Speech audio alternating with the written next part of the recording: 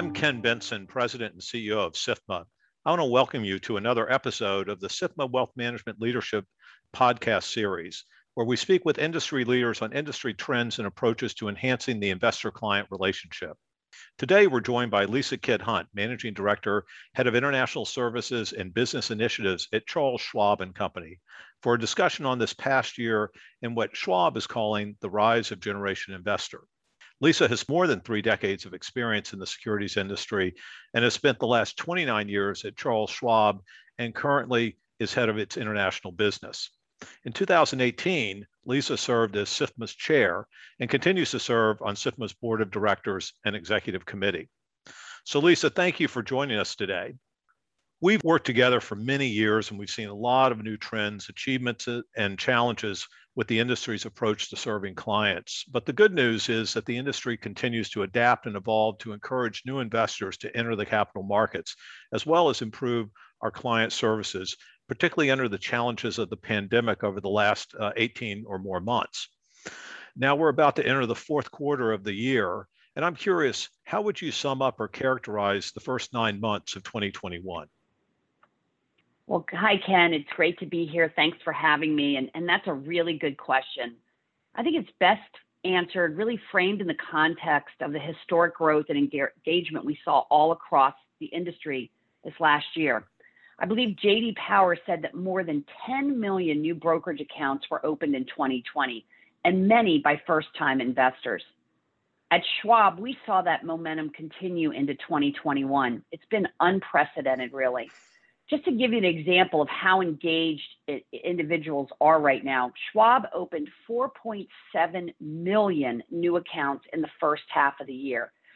Again, so much new interest in investing, and that's really exciting to see. I mean, a whole new generation of investors.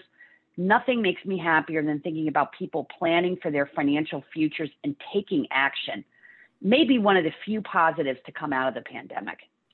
That's great news. And, as an industry, we know the benefits of saving and investing, which is why we encourage investors to start saving early. I think what's really interesting is the number of young people, even first-time investors that aren't necessarily young, who have taken the initiative to invest in their financial future. Has Schwab dug into that at all? And are there any insights that you can share?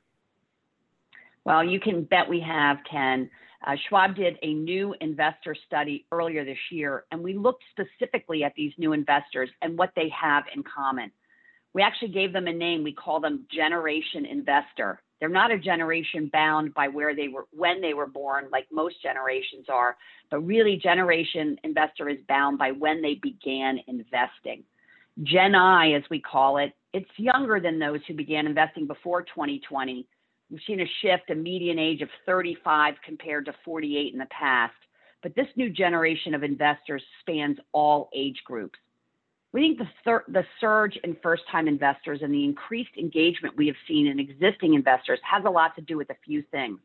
First, the evolution towards trading costs and recent move by many firms down to zero commissions, greater ease and accessibility of products and services, and of course, the investing opportunities driven by market volatility.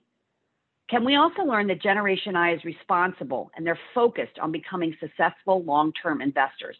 This is not just a group of traders looking to flip stocks or make a quick profit. They are optimistic about the future of the stock market and what that means to their future, and they plan to continue investing.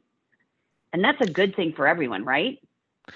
Absolutely. Really interesting outcomes of what you found. Is there anything else unique about these individuals? What drives them to invest? Is there any unique approach to your advisors take for Generation I folks who are just starting out? Yeah, we do know a little bit more about these investors. They're eager to learn, grow, and build wealth for the long term. We saw this play out as we welcomed so many more investors to Schwab in the last 18 months or so. Last year alone, we saw a nearly 30% growth in traffic to our Insights and Ideas educational content, and a 50% jump in visits to our Learning Center, which offers an in-depth trading education. Schwab representatives are critical. They're the relationship builders of our firm. They're the face of the company in their individual communities.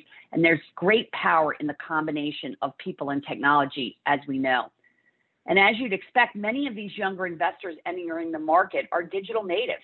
And while they favor primarily digital engagement, it would be a mistake for us to think that that replaces the need for personal interaction or human support. In fact, we're finding that human connection remains as important as ever, but it often comes in different forms. Remember, interaction can occur on screen rather than a traditional face-to-face meeting, as we have been doing throughout this pandemic. So that's just one example of where the relationship continues to evolve. As you mentioned about technology and being digital native, we've seen and read a lot of so-called gamification of investing in the press. Did that come through at all in the study? Absolutely, and there's a lot of discussion, as you said, Ken, right now around this notion of gamification, which is really the prodding, nudging, or incenting to trade regardless of the risk. So I think we need to be clear about the difference between the idea of gamification versus creating an engaging, information-based, and simple way to invest for all investors, including our newest clients. What our study showed is that Generation Investor does not consider investing a game. For the majority of this group, that's just not who they are. Even with the challenges of a global pandemic, this new generation of investor buckled down and started investing. They saw the opportunity that they had in the markets and they made it happen. 72% of these new investors expect to buy and hold for the long term. 90% say they wanted educational content to improve their investing skills. And nearly 40% of them had a written financial plan in place, which we think is critical for long-term success.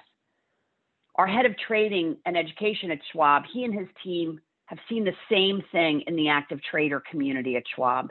In a recent pulse survey they did with our clients, active traders revealed that they aren't just buying meme stocks on a whim. Whatever they're investing in, they're conducting significant research and seeking out more trading education than ever before, which is fantastic. And we should encourage this and continue to build better and engaging forms of digital education. As an industry, we really have an obligation to do that. They say that the boom is here to stay when it comes to trading activity. That's what we're hearing from our new retail investors. So we need to do everything we can to help them be successful here. Yeah, those are really important points of how how investors are becoming educated, accessing information, and planning. How technology plays a role in that. That is much more complex than some of the things that are written up in the press. And it's extremely encouraging to hear, what you're learning from your study of how investors are planning for the long haul. And investing, is certainly more accessible to a broader pool of investors. But going further, maybe what role has technology played in that accessibility? And do you think, more importantly, where do we go from here? Yeah, I mean, Ken, you and I could talk for hours about what it used to be like to trade and invest. Decades ago when we were starting in this business, things sure have changed. But I've said it before, and I think I've said it before at SIFMA conferences, simplicity is the latest innovation. Investors love seeing an opportunity and being able to move on it quickly, and that alone drives engagement. Today's investors also expect personalized experiences and solutions reflecting their unique values and beliefs. We know when we make things easier, they're automatically more accessible, whether it's placing a trade in your car because you're listening to news and you hear something about a particular company, although we'd really want you to make sure you pull over and park your car first, or during lunch break, having conversations with colleagues that might give you an idea. When it's easy and uncomplicated, people will take action. And firms like Schwab, we have a lot to be responsive to our clients' needs. They demand efficiency and simplicity in everything that touches their lives. There's no greater example of this than what we saw during the pandemic, which really accelerated digital adoption across virtually every industry. Everything was online. It was touchless. And so many things, industries, people found efficiency that way. Take a look at grocery shopping and how much that has changed. I can't remember the last time I was in a grocery store. Everyone took advantage of it. Even those who weren't technology first in their lives, those things that helped people, that made their life just a little bit easier, they'll live on, even after we all return back to a more normal way of working. The financial services industry, meeting clients and investors where they are, it's what's next. It's what we do. And that isn't gamification of investing. It's simplification and making wealth creation something everyone can participate in. That's great for the investor and it's great for the markets. So as you think about what's next with all that's going on, what are you most excited about? I mean, I'm really excited about the future. So much has changed in the last 10 years, a lot of it driven by technology, and I know that pace of change will only accelerate. So I get excited about the future growth in the industry and what technology will mean for all of us, not just for the investors, our clients, but really what it will also mean for our firms. Another great outcome of the pandemic was the industry's ability to keep everything working, everyone working and working efficiently, including our ability to recruit and train new employees and get them registered and certified and doing all of that virtually. I mean, our firms have hired thousands of employees who have actually probably never stepped foot into our offices yet. They will someday, and we can't wait for that. But that's pretty remarkable.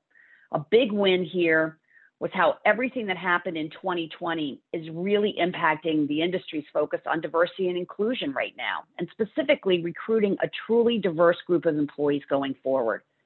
SIFMA is doing some great work here with their partnership with historically Black colleges and universities and really helping our firms build that important pipeline. But success here means getting future employees interested in careers in financial services way before they're looking for a job, but in high school and college.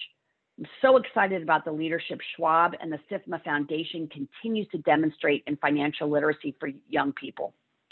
Unfortunately, financial literacy isn't part of most school curriculums yet. So it's so important the industry does all it can to see young people have the tools they need when it comes to understanding personal finance. It will also ensure they're educated and prepared when they're ready to invest. I'm proud of our work here and the platforms we have built to help. There's a lot of good that we can deliver when we all work together. Ken, one more thing. I'm so excited about something super brand new that we are starting. Can I give you a quick preview? Yeah, please do. We've talked about this already, but today only 21 states require high school students to take a personal financial course to graduate. And today, more than 92% of low-income students, according to the Next Gen Personal Finance Study of 2021, lack access to a required personal finance course in high school. Carrie Schwab-Pomerantz, who heads the Charles Schwab Foundation, is leading this for our firm. But by 2025, we aim to mobilize 25% of our workforce to teach financial literacy skills to teens across the country. The program is called MoneyWise America. It's a financial literacy program designed to help level the economic playing field through high-quality financial education for teens across the country. And it really focuses on reaching youth in under-resourced communities and schools. There's two core components to it: a standards-based financial literacy curriculum and a core of Schwab employee volunteers trained to facilitate it for teens across the country. Our employees are so jazzed about this, as am I. It's really exciting. So thanks for letting me share that with you. But those are a few things I'm pretty excited about. That's really incredible, and to really draw on the talent of the Schwab workforce to go out into the field and into the schools and train kids is unbelievable and is very exciting. Lisa, I want to thank you so much for joining us today to give us your vantage point of what's going on and learning so much about what you and Schwab are doing in the not just in client advisor space, but even more broadly in the financial literacy space. Thank you, Ken. It's always a privilege to spend time with you. Appreciate it. Well, thank you. And for more information on the advisor-client relationship, go to www.sifma.org for information on this and other matters involving the U.S. capital markets. And thank you.